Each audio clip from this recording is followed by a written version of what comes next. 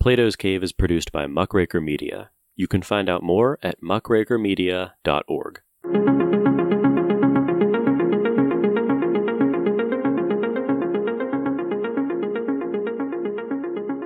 Welcome to Plato's Cave. I'm Jordan Myers, and today we're going to take another step towards exiting the cave by speaking with the philosopher Bernardo Kastrup. Bernardo has a PhD in philosophy, focusing on ontology and philosophy of mind, and another PhD in computer engineering, where he focused on reconfigurable computing and artificial intelligence. As a scientist, Bernardo has worked for the European Organization for Nuclear Research, or CERN, and the Philips Research Laboratories. And today we spoke about many very interesting things. This was a really intense but very interesting conversation.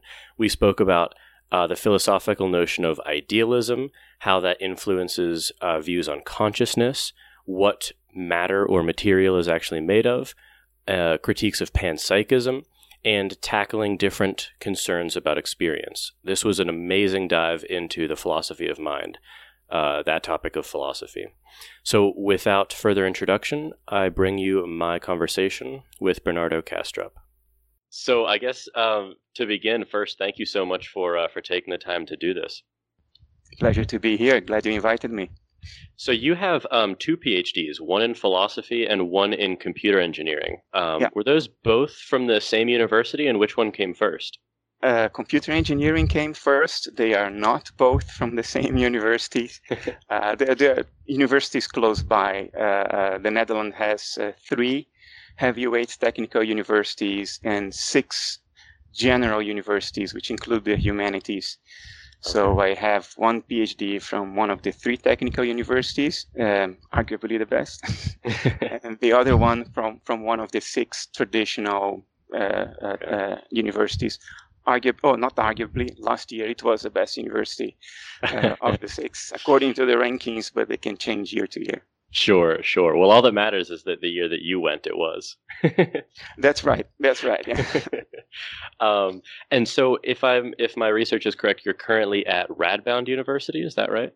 I don't work for the university. Okay. I used to work until a very short time ago, until end of June, in the high-tech sector. I did high-tech corporate strategy for a number of years. Philosophy was not my day job. I have left that life now. I have left my life as a high technology strategist, and I'm focusing now on starting up a new foundation whose aim is to promote metaphysical idealism as a rational, empirically grounded option for our metaphysical issues. I'm convinced it is the best story we have available today. So I'm now full-time on that. I have never been an academic. I have 2 PhDs, but I have never worked for academia. That's interesting. Did you go into the PhDs knowing that you didn't want to go back into academia? Yeah. Okay. Very interesting. Sorry, go ahead. No, I when I did my first PhD, I did it in parallel to a job as a researcher. So I was already in the private sector. I already had left CERN in Switzerland, which was a public organization, and I was already doing scientific research, but for the private sector. And I got my PhD in parallel with that because I could use, say, 50% of. Sorry, there is an idiot who lives here up the road and likes to do this now and then, and my windows are open because of the heat. My company allowed me to use half my research in a public thesis, so that helped. And the second PhD was also something I did in parallel to working. So I never even had the chance to think about working for academia because I was already employed when I did both my PhDs. Yeah, that's just really interesting to hear that you did the engineering degree first and then philosophy, because I have an undergraduate degree in mechanical engineering and I want to return to philosophy and get a PhD, but with the explicit aim to teach and return to academia after that. So I was just interested to hear your story there. Yeah, but I was never tempted to go to academia, to be honest with you.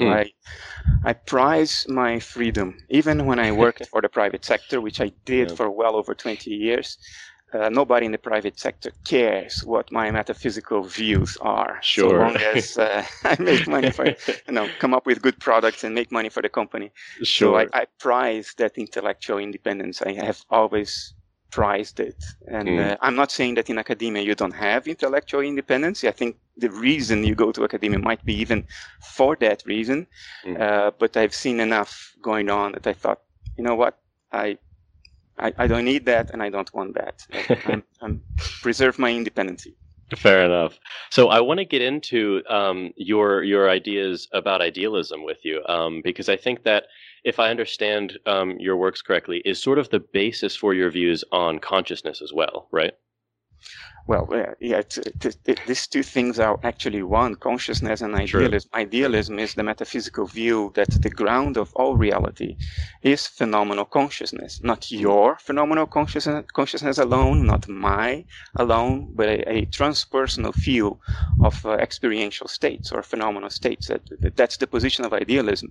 And then if that is the case, if phenomenal consciousness is that to which you reduce everything else, is that in terms of which you explain everything else, then my theory of consciousness is that consciousness is first. I don't need to explain it because it's that thing in terms of which I explain everything else. And that's not a disadvantage. Any theory of nature has to stop at some point and say, okay, this is given. I will explain everything else in terms of it, but this is given. Well, my given is consciousness. Therefore, I don't need to explain it. And this is legitimate as long as I succeed in explaining everything else in terms of it. That's what I was going to ask you is, in conversations with, friends of mine who have more of a materialist leaning, they will accuse, any sympathy with that sort of a view as, well, you're just taking it as an axiom, that the mental phenomenon is the base substance of reality. And so, obviously what you said is relevant because, well, they're just taking it as the assumption that it's not. Now, do you see, is there anything that we might do to sort of grant credence to either idea besides maybe something like logical consistency? Because presumably there's no evidence for either view, right? Oh, yeah. I would argue there is embarrassingly strong evidence from two completely different fields of human knowledge, neuroscience and foundations of physics. But I like the way you structured the question, because motivation number one is, even if no evidence could discriminate between metaphysical materialism and metaphysical idealism, even in the absence of any empirical discrimination, any empirical basis for discriminating between the two, I think idealism would still win hands down because it's more parsimonious, you postulate less ontological categories, it's certainly internally consistent, it wins on all the values. It's the ultimate in reductionism, because you reduce everything to one entity. Can you do that? If you succeed in doing that, it's a big thing.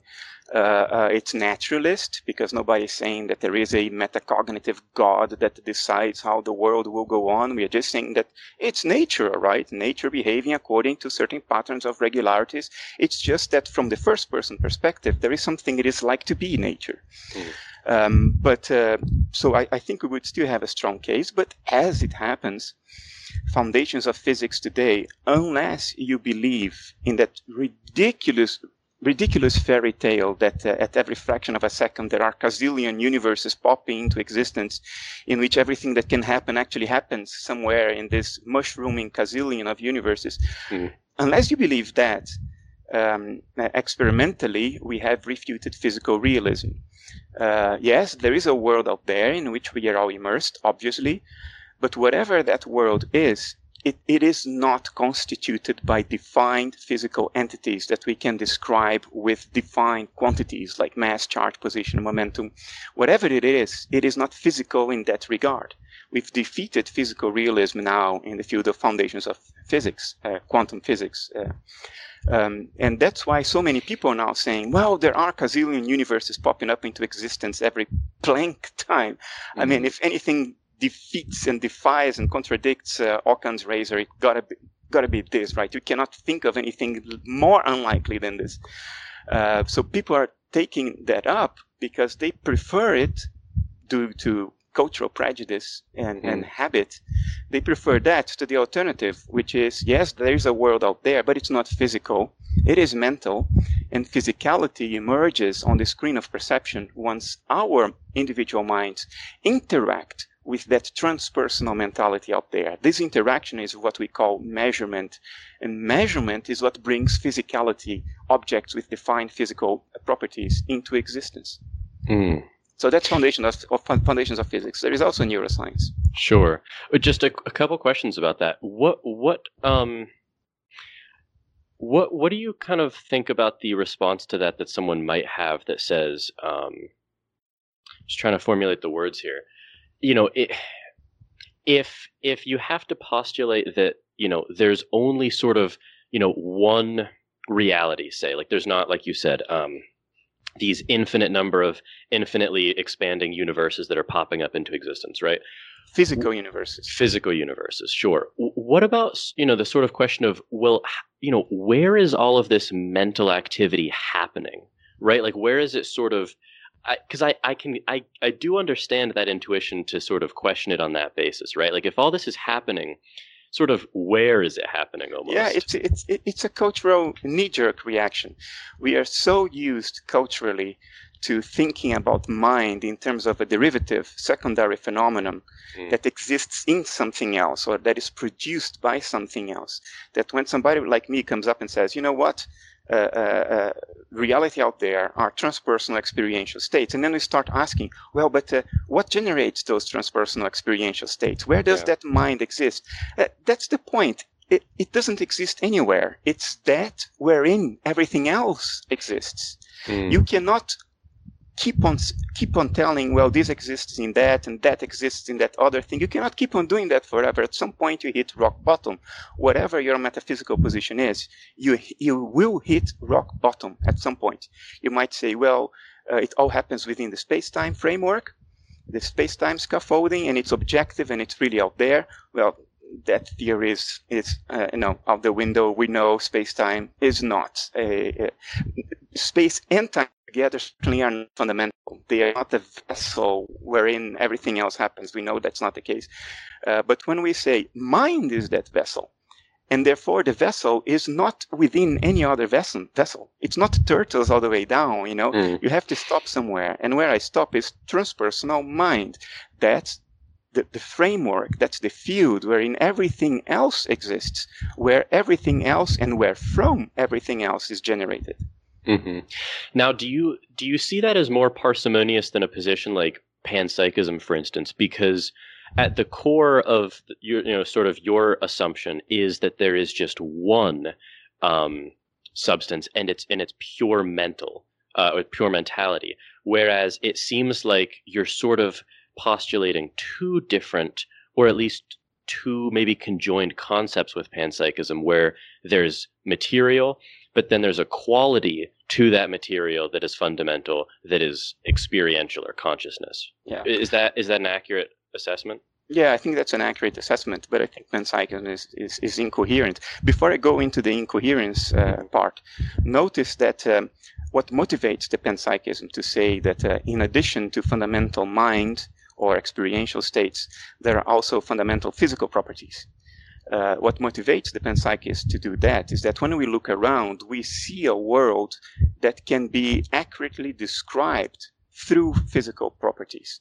I can attach a number, mass, I can attach another number, size, another number, momentum, to things to describe them quite accurately.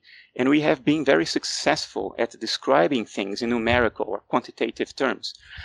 So successful that now we think that the description has its own reality, that the description precedes that which is described.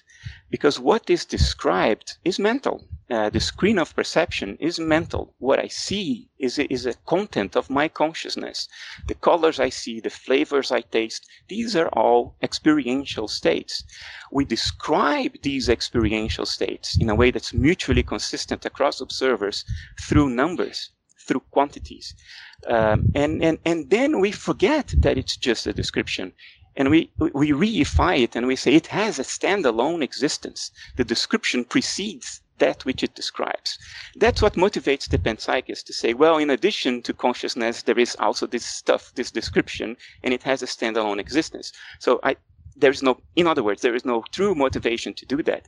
Now, if you grant this to the panpsychist and say, okay, I'll forget this and I'll pretend that you have a legitimate basis for postulating a second thing, panpsychism is incoherent because it assumes that the physical world is fundamentally divided into separate little parts that we call elementary subatomic particles.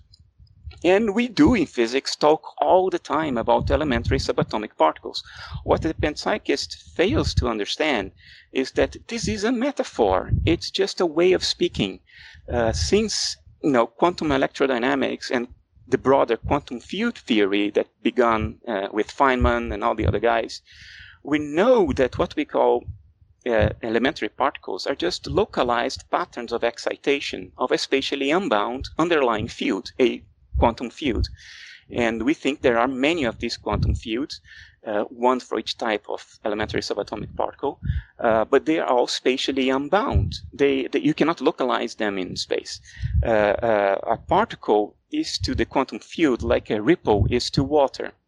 You can point at the ripple and you can say it has this height, it has this breadth, it has this speed, it goes in this direction. You can characterize the ripple in terms of physical quantities, but there is nothing to the ripple but the lake where it's rippling. If you remove the lake, there is no ripple. You can't take the ripple out of the lake. There is just the lake. In the same way, there is just a quantum field. There are no such things as particles. It's just shorthand for talking about a ripple moving in the quantum field. And the panpsychist, however, assumes that this ripple actually has a standalone existence. It is spatially bound. It's not. The quantum field is not spatially bound. So if you want to attribute consciousness to a fundamental physical entity, you have to do that to the field because it's the only thing that exists. Just in the same way that it's only the lake that exists. The ripple is just a movement, a pattern of excitation of the lake. And if the panpsychist does that, the panpsychist cannot explain why we have individuated consciousness because he's attributing consciousness to the whole field. It's just that it makes, I honestly think that makes a lot of sense, but it is for some reason intuitively so strange to really consider that. And it must be, I guess it really must be the fact that we are so, we're so used to sort of attributing, like you said, properties to things that are sort of external to ourselves and extrinsic and objective. And it's just it's such a strange notion to consider that. But it's very difficult to even examine, let alone overcome, one's habitual assumptions that we inherit from culture. One of them is mind is derivative. The other one is the description has a standalone existence. Therefore, matter precedes that which it describes. There are if you pay attention to how many of these unexamined assumptions we are making all the time, it's horrifying. It's very, very strange and unsettling, honestly, for a lot of people, I think. What do you take as sort of the I'm trying to put myself in the framework of a materialist who wants to object to this, and what would you say to the objection that, well, since things are so observable and describable in repeating patterns, right? We have laws of nature, for instance. I could see people imagining that gives evidence for something like materialism, where no matter what we think of something, it's going to behave in the way that it's going to, independently of us. And that I could see people assuming that if idealism is true, then there's no rational basis to believe there's any consistency to matter.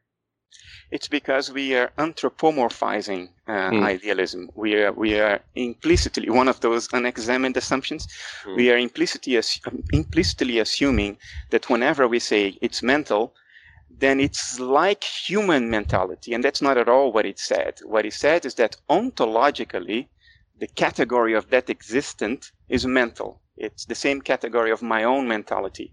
But the behavior of my mentality has evolved on ecosystems on planet Earth over millions of years, and it has led to an unpredictable mind that reacts to its environment because it needs to survive. It can be highly emotional because, emotions lead to action a lot quicker than rational thinking, which is a layer of our thinking that evolved much later in our evolutionary history. And then we take all these attributes and properties and characteristics that evolved in the monkey, that monkey that evolved on planet Earth, and we say, well, this must be intrinsic to all possibilities when it comes to something mental. No, it's not. It's just us. We think like that. We are unpredictable. We are emotional.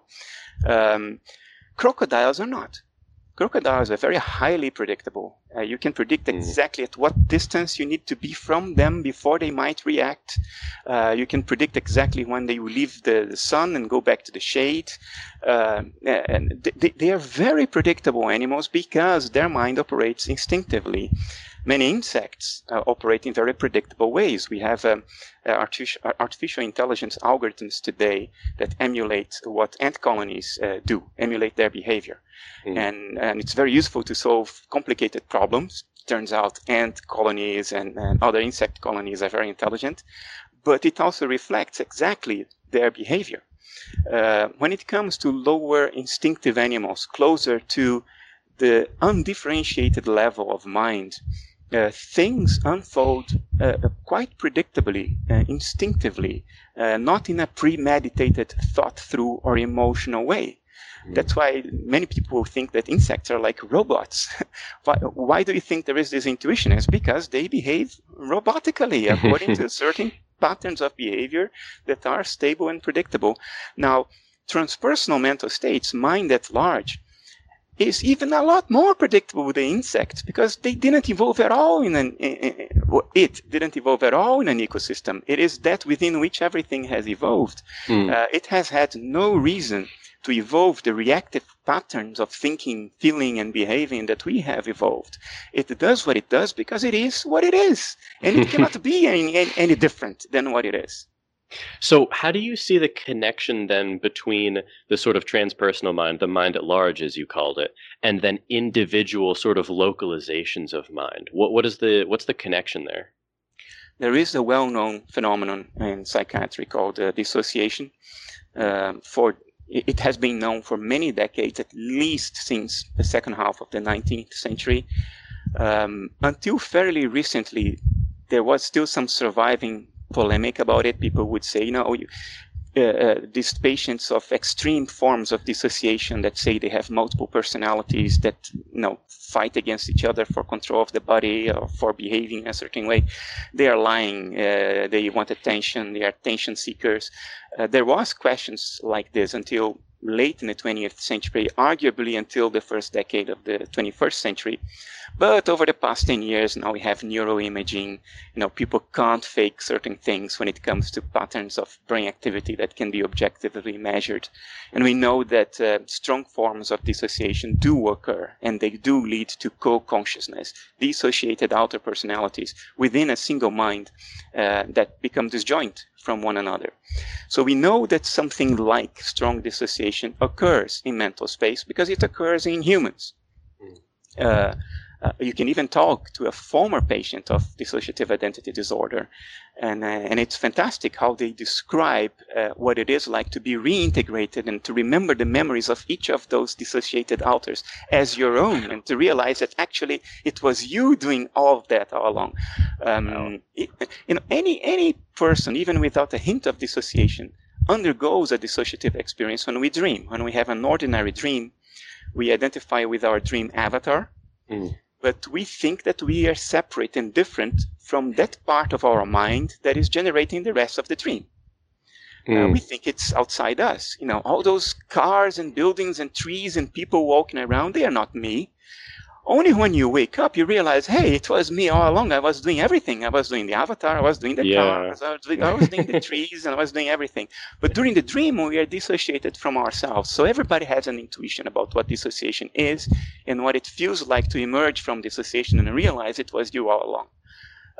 My argument is something analogous to this happens at a universal level. And this one universal field of mentation that I like to reduce everything else to, because I'm an extreme reductionist, undergoes a dissociation-like process. And life is what these dissociative processes look like when observed from across a dissociative boundary. When you put a person with dissociative identity disorder in an fMRI scanner, the dissociative processes look like something. You can see them on a brain scanner. There is something they look like from the outside. My point is that what dissociation at a universal level looks like is life. It's biology. Living beings are what dissociative alters of universal consciousness look like from across their dissociative boundary. As a matter of fact, matter is what experiential states across a dissociative boundary look like. It's the name we give it. We call it matter. Because we have evolved to acquire information about the world beyond our dissociative boundary in a very compact and coded form that would favor survival as opposed to truth. And that's why the endogenous experiential states out there or in other people look to us like what we call matter. Atoms and force fields that behave in certain ways. So I guess that would be your response to answering, a question sort of like, well, if we're all, aspects of one mind at large, then why would we ever have different experiences? And it would be, due to that we're, different parts of one whole almost. It's a loose analogy. Yeah, if you are dissociated, you have different experiences. There is there's research done. Was it Harvard or Princeton? Well, anyway, if you look at my website, you will find it somewhere. They studied the dreams of patients of extreme forms of dissociative identity disorder, which is very nice because then you know that all the experiences are endogenous. They have nothing to do with an outside world. The dreams of dissociative patients are encapsulated mental worlds. And it turns out, and this is consistently observed, different dissociated personalities of the person experience the same dream from different points of view. And they can even see each other within the dream. So when they wake up, depending on which alter is talking to the therapist, the dream will be narrated from a different perspective. Wow. So we know that dissociated alters have different experiences in endogenous mental space. And that's all we need to say that the hypothesis I'm raising is not only plausible, there are instances of it in nature. I was about to say that I can't even imagine what that experience would be like, but to be honest, it's probably just a tuned up version of the experience of having different moods, right? Like, I mean, I'm sure we've all done something, in like, there's that saying, you see red and you kind of do something in a rage that afterwards you almost look at it like it was done by a different person. You're like, I can't believe I did that or said that thing. And I would imagine it's very similar to that, but just tuned up a bit. It's much more drastic than that, I think. But, but that does provide a hint. Or when you suddenly realize that you have known something or you have felt in a certain way all along, you were just not explicitly aware of it. Yeah. When you realize, for instance, that, I have had pain on my knee all day today, but you were not explicitly aware of it. But in hindsight, you were just dissociated from it. There are more, there are simple exercises we can do. I mean, right now, you are experiencing the world through two parallel co-conscious points of view. They are called your left and your right eye. But if things are far enough, your mind will merge these points of view and they will look like one. But if you put your finger in front of your nose and you close one eye and open the other and you alternate, you see very clearly that what each eye sees of your finger is not available to the other. So there you have two disjoint points of view into experience in the same mind. The only thing is they are not dissociated. What happens in dissociation is that the mind of the dissociative patient doesn't try to merge these two experiences. They remain separate. No, that's honestly, that is crazy. And I guess, so obviously that's the analogy to the different parts. It would be like if the sort of, eyes dissociated, but obviously they're stemming from the same underlying, you know, entity that they're splitting from, and that would be analogous to the same way that we each have our own experiences per se, but it's resultant from. That's crazy, honestly. But it makes sense. It's a very natural thing that is happening all the time. It's just that our cultural momentum is such that we don't validate it, and what we don't validate and encode in language, we don't perceive. Yeah. It escapes our explicit awareness. That's the power of culture. And it's not like you don't experience this. You are experiencing dissociation throughout your life, but it doesn't become explicitly recognized because of the cultural narratives we inherit. It's amazing what beliefs, unexamined assumptions, and cultural narratives can do for our sense of reality. It's astounding. And it seems to be answering the sort of the converse question, because, you know, obviously the biggest question that panpsychism brings up is the combination problem. You know, how could individual points of consciousness amalgamate to form a universal? And this is obviously looking at that same problem from the reverse. How could a universal consciousness dissociate into individual instances of it? So yeah. I'm curious because, and honestly, I mean, your arguments have been very convincing, but because you believe that the dissociation problem is not a problem, why then is the combination problem such a big problem?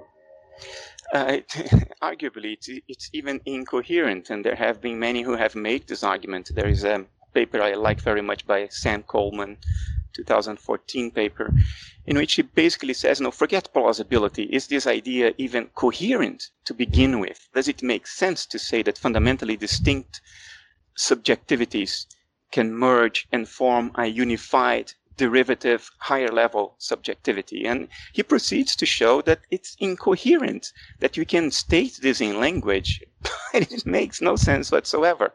It's a long. I'm not sure I should even start trying to explain what the argument is. Sure. But you know, there are many gateways to make a certain theory believable. The first one is it even coherent? Does it make any logical sense? If you are through that gate, then the next gate is it plausible? Is it plausible to think that it happens? If you're through that gate, then the next point is, have we actually found it happening? Now, even if it is plausible, have we observed it? That's the third gate. Dissociation is immediately through the third gate. You don't even need to think about the first two gates. Is it coherent? Well, guess what? It is. Is it plausible? It is. But it doesn't matter because we observe it. It's out there. It's a phenomenon of the world. And neuroimaging has shown that it's for real. I mean, there are things like there was this woman in Germany, study done in 2015. She had many dissociated alters. A couple of them claimed to be blind, and the others were sight capable. So the psychiatrists thought, you know what, let's hook her up to, I don't remember whether it was an MEG or an EEG. EEG maybe? Okay. I think maybe it was an EEG, something that reads brain activity. Okay. And has very good temporal resolution. It is important in these cases because, you know, the alter may disappear, another alter may pop into control. So you need to have good temporal resolution. And guess what? When a sighted alter was in control, they measured the activity in the visual cortex at the back of the brain of the woman, and it was normal visual activity. When an alter was in control that claimed to be blind, the visual cortex would turn off, and there was no activity there, even though the woman's eyes were open. And this kind of thing you can't fake. Dissociation happens, and it is literally blinding. Not metaphorically only, it's also literally blinding. So this puts the idea of the decomposition problem, how one mind becomes many, on a much, much stronger footing than the alternative idea, how many fundamentally distinct minds become one. Because that is even incoherent. Forget plausibility, forget empirical observation. It's incoherent. It doesn't make sense to say that. So yeah, I don't think the problem is symmetrical at all. That's honestly, you're like blowing my mind right now, because I would have never I started looking into this a couple weeks ago, and that's how I obviously came into contact with you. But I would have never given idealism honestly a chance for a second, but because it's just, I thought I had really good reason, and I'm not sure if someone asks me tomorrow, what exactly do you believe ontologically? I'm not 100% sure either way, but there really is. I guess a lot of people read Kant on his transcendental idealism, and it doesn't seem very plausible because maybe he doesn't, obviously he was writing centuries ago, and he doesn't, put forth maybe the best argument styles for it, but what you've been going over is honestly far more convincing. You shouldn't feel guilty about it because the power of culture is just gigantic. We are indoctrinated without knowing from the moment we speak our first word and can understand what's spoken to us. But our current mainstream metaphysics, materialism, has two enormous things going for it. One is momentum. It's pure momentum, habit. It's an echo chamber of materialism. Most materialists don't come at the conclusion that materialism is correct. They just absorb it. They don't reason it through. They just absorb it. It's a given. It's osmosis, cultural osmosis. Yeah. And the other big thing that materialism has going for it, is that what people believe in and call materialism is not materialism at all, but people don't know it. In other words, what materialism has going for it is that most materialists don't understand what materialism is. Let's not keep this theoretical. Let's mention a concrete example. Okay. There is this militant materialist, professor of biology, Jerry Coyne. Okay. He's a very colorful figure. It's very entertaining. I enjoy interacting with him. And of course, he tries to hammer me every single time. This is going on now for a couple of years. Not long ago, Jerry Coyne was arguing that all life, even bacteria, have experiences. Of course.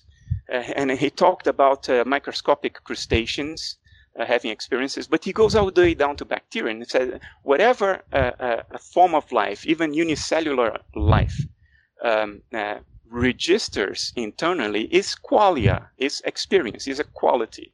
Mm-hmm. And I was amazed when he used that as part of his argument against my idealism, because my idealism says precisely that.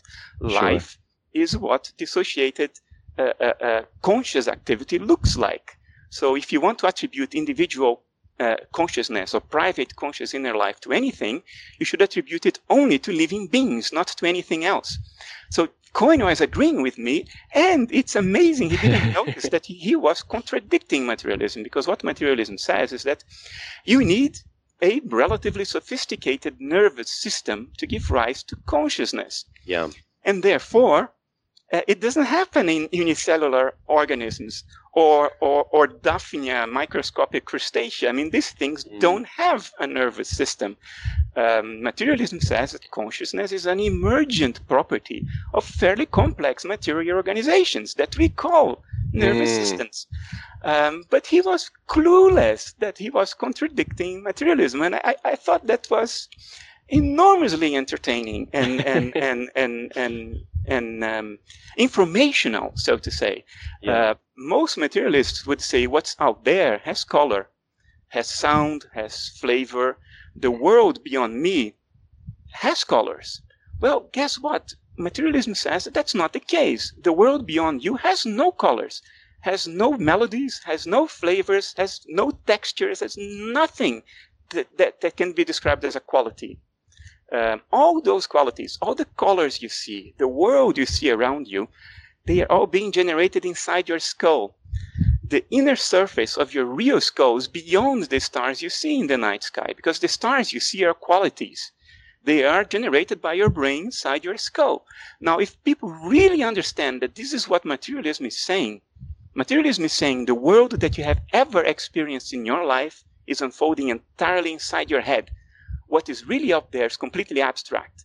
the best you can say is that it's a set of mathematical equations, but it has no qualities. If people understood this, they would go like, oh, am I really a materialist? Because it is idealism that says the world of qualities you see out there is really out there. Those qualities, there are qualities out there. Really. It is idealism that is intuitive, but our culture has managed to steal and swap these things. What people understand as materialism today and think plausible is actually idealism. If they understood materialism, they would go like, this is nuts. These people are saying that it's all happening inside my head. Of course it's not. Yes, it's not. And yes, every living creature is conscious in and of itself. Yes, Jerry Coyne is correct. Yeah. It's just that he is a closet idealist. He doesn't know.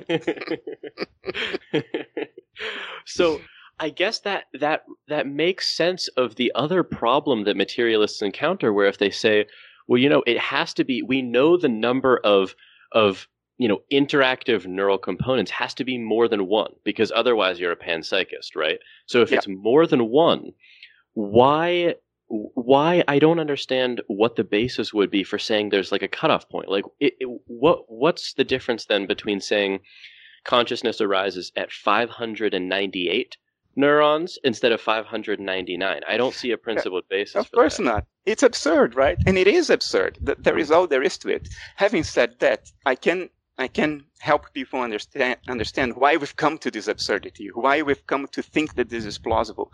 And the reason is the following. There is nothing about the parameters we call matter, mass, charge, momentum, frequency, amplitude. There's nothing about any of these things in terms of which we could deduce what it feels like to have a bellyache, to fall in love, to see red, to taste strawberries. And of course there isn't, because we've defined matter in such a way as to exclude all qualities. So of course we can't deduce qualities from matter because we defined it so as to exclude it. We replaced the reality with our description of reality, and we started believing that the description preceded that which it describes. Now, that's absurd, but that's how we ended up. Now, since we can't deduce any experience from any material arrangement, the only thing we can do is to hide the problem behind complexity. Because we have no clue, not even in principle, how this might work, we just say, well, if things get complicated enough, then somehow, in a way that I don't understand, magic happens and consciousness pops. This is literally what has happened. We do not understand how the brain, or any material arrangement for that matter, can possibly give rise to the qualities of experience. That's the hard problem of consciousness. Sure. So we just say, well, we don't understand it because the brain is so complex that we don't understand what it does. But one day we will understand it. And this day never comes. Because this is just an artifact of bad thinking. But in order to save an untenable metaphysics, we hide its obvious untenable problem behind a promissory note and complexity. That's what we do. Now, because if you slice a Daphnia crustacean, you can count the number of cells that are participating in its perceptual apparatus, you can't say that consciousness emerges from that. It's not complex enough. You can't hide the problem. There's no space to hide the problem. So you say, unlike what Jerry Coyne maintains, Daphnia crustaceans are not conscious. But the human brain is so darn complicated, and so are elephant brains and dolphin brains and gorilla brains, that some magic is happening there that we don't understand. It's hidden behind that complexity, and therefore materialism is still plausible. That's the level of, forgive me my English, the level of bullshit in our culture today, even and perhaps foremost in academia. And I guess it would really make sense. I'm sure maybe a lot of listeners are familiar with the Mary the Color Scientist thought experiment, where if you take a child and from birth you sort of keep her in this black and white room, and you alter her skin color to just be purely in black and white, right? Like there's no well, I guess there are colors. Version. You can say Mary was born colorblind. Oh, there are people who are born colorblind, so you can just do that. Sure. So Mary is born colorblind, and so for her whole life, she never sees the color red. But she becomes a neuroscientist and a biologist and a expert on color and the material correlates of color. And then the question is that according to, if she learns everything there is to know about the color red, the neuroscience of seeing the color red, the biology of seeing the color red, everything we could possibly imagine. Physics of the color red. Exactly. That she would know everything about, the color and presumably know what it looks like. But if we cured her color blindness and, she sees the color red for the first time, there is undoubtedly going to be some piece of knowledge, some experiential knowledge gained of what the color red actually looks like and actually is. And that seems to be a reductio ad absurdum of the materialist framework, because on their account, she wouldn't be learning anything because there's nothing else to know, right? Yeah, amazingly enough, there are people out there that maintain with a straight face that no, there would be nothing new Mary would learn about the color red the moment she actually saw the color red. That everything else she already knew, what the frequency is of the electromagnetic field that corresponds to the color red, how it's processed by your retina, your visual nerve, and your visual cortex. All of that would somehow convey to Mary all knowledge there is to have about what it is like to actually see the color red. There are people who defend this point of view with a straight face. There are philosophers who are paid by public money, and more than that, who achieved even a degree of fame and respect, that maintain the most absurd views conceivable to the human mind, including this one, that there is nothing to consciousness but quantitative descriptions, or that consciousness is an illusion, which immediately raises the question, oh, who is having the illusion? Aren't you consciously having the illusion? People who, these are eliminativists and illusionists, as they call themselves. Yeah. They maintain the most absurd positions that can be that can be conceived by human thought. But they hide it in impenetrable networks of abstraction, so as to maintain the appearance that it's you who is not quite getting what they mean. You know what I mean? I do. And entire careers have been built on top of complete nonsense, based on this idea that they are very smart people, and it's you who are actually not, because it's so absurd what they are saying that you cannot accept that it's just that. It's just absurd. You can't accept it. You think, no, there's something I'm missing here. There is some subtle philosophical twist of mind that I'm missing here. And these guys must be geniuses. No, they're not geniuses. They need help. That's all there is to it. They're very confused. There is nothing more to it than that. It's very difficult to believe it, but I maintain that this is what's happening.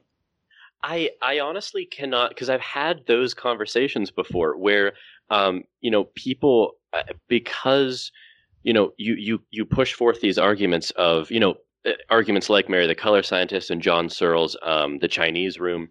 That's a very different argument. That's a good one as well. Yeah, it's a good one too. And I've talked with people who actually then just, I don't think it's a very principled move, but they'll turn and sort of bite the bullet of illusionism or eliminativism, where they say, okay, well then, experience doesn't exist. And that's, in the sort of Daniel Dennett sense of it, I guess, at least in his earlier work, he kind of changed it to at least saying the hard problem is an illusion, not experience. But that is, I don't even understand how you could possibly believe that. Yeah, if you press them, I have had the experience of actually interacting with people defending that point of view, respectable professors and all that. Yeah. And if you press them, what you get is that what they mean by experience is not what 99.99% of the world means by experience. They have an overt implicit definition of the word experience, which is the one that they are using. So when they say experience is an illusion, what they mean by it is not what you think they mean by it, and the rest of the world would think they mean by it. They mean something else. And then you say, then there may be something to their position then, because they mean something else. No, there is nothing to their position, because this something else they mean is utterly and completely and 100% irrelevant to the hard problem of consciousness. In other words, if eliminativism and illusionism are tenable because of this subtle, covert redefinition of the term experience, then they are irrelevant to philosophy. On the other hand, if eliminativism and illusionism are relevant to philosophy, then they are absurd. It's one or the other. That's my conclusion. And it just, I don't understand how you could even believe that, because it's, I mean, to deny like that seems to be obviously the one thing that we can't possibly doubt for a second, is that we have experience, right? Because you can know what the experience of something is like before you know absolutely anything about the physical correlates of it. Yeah, it's nature's given. Yeah, but what they would say is what you think your experience is an illusion. That may be correct, but it's irrelevant as far as the heart problem is concerned. Because if you say that that's an illusion, then you still have the heart problem, because what is meant by experience in the heart problem are raw phenomenal states, and not what we think of phenomenal states. They are either irrelevant or they are nonsensical. There is nowhere else they can fall. I tend to think they're nonsensical more than irrelevant. Like, I don't even know. I don't think there is a coherent idea of what experience could be besides, I mean, the version put forth by Thomas Nagel, you used it earlier. What is it like to be something, right? Like, presumably I like the idea that he puts forth in his essay, What Is It Like to Be a Bat, about sort of trading places with different things, right? And how that experience would be different.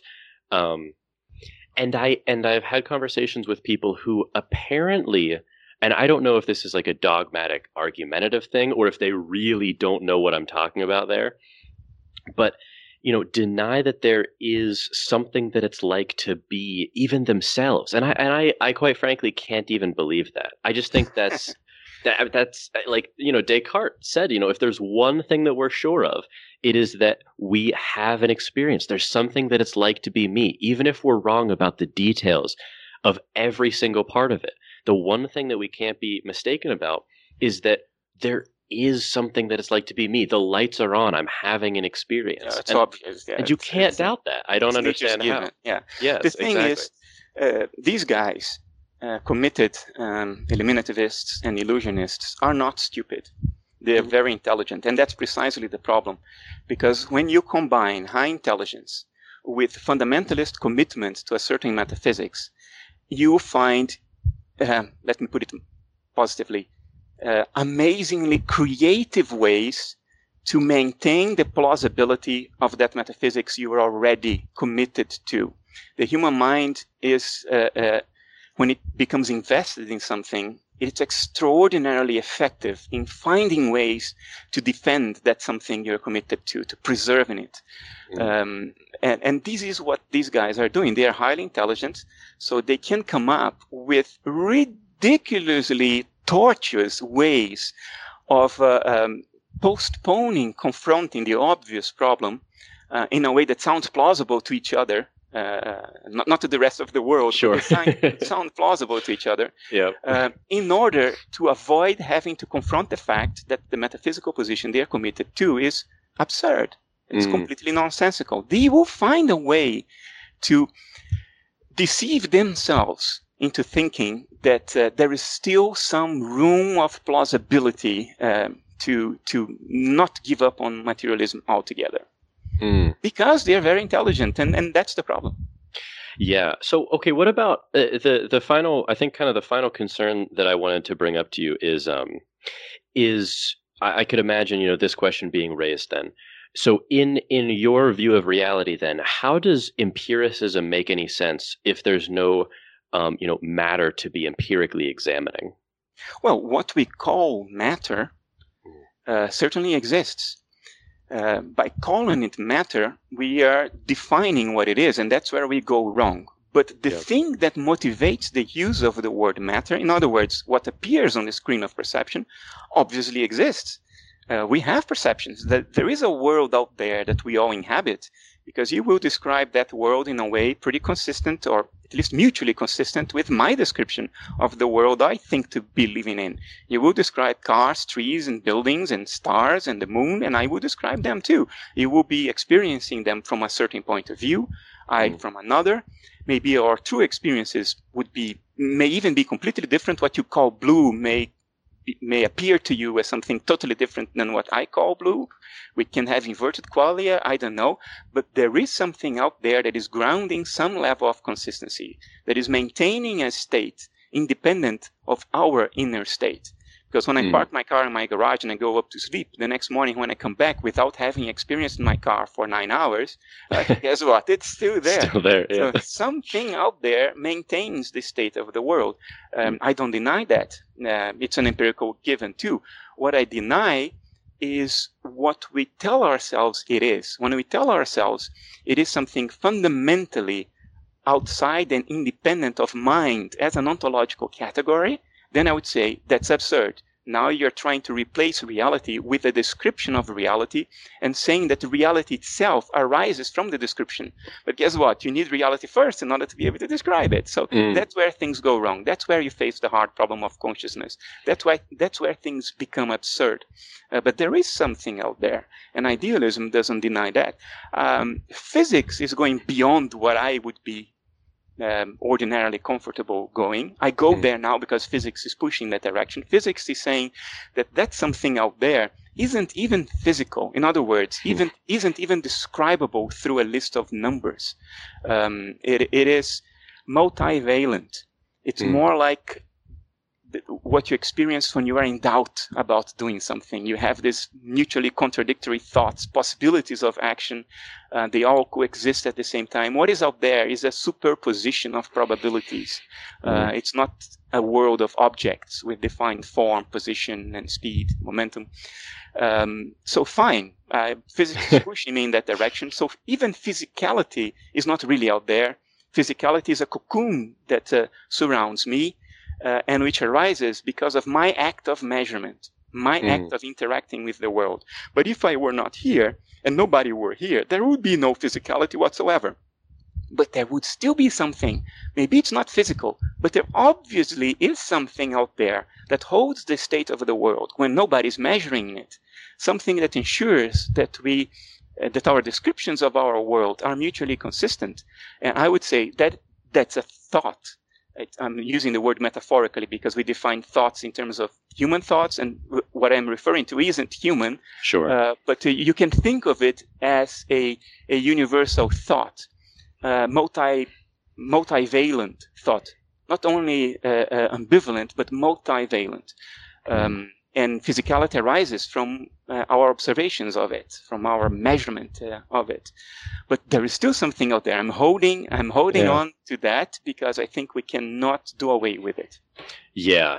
And I think that that's a really important thing to sort of to clarify, because I think that really absolves, or at least helps absolve the accusation of sort of weird, spooky religious metaphysics or woo-woo to this, that personally, I've been accused of in talking about experience in sort of non-scientifically reductionist terms, which I think is totally legitimate to do.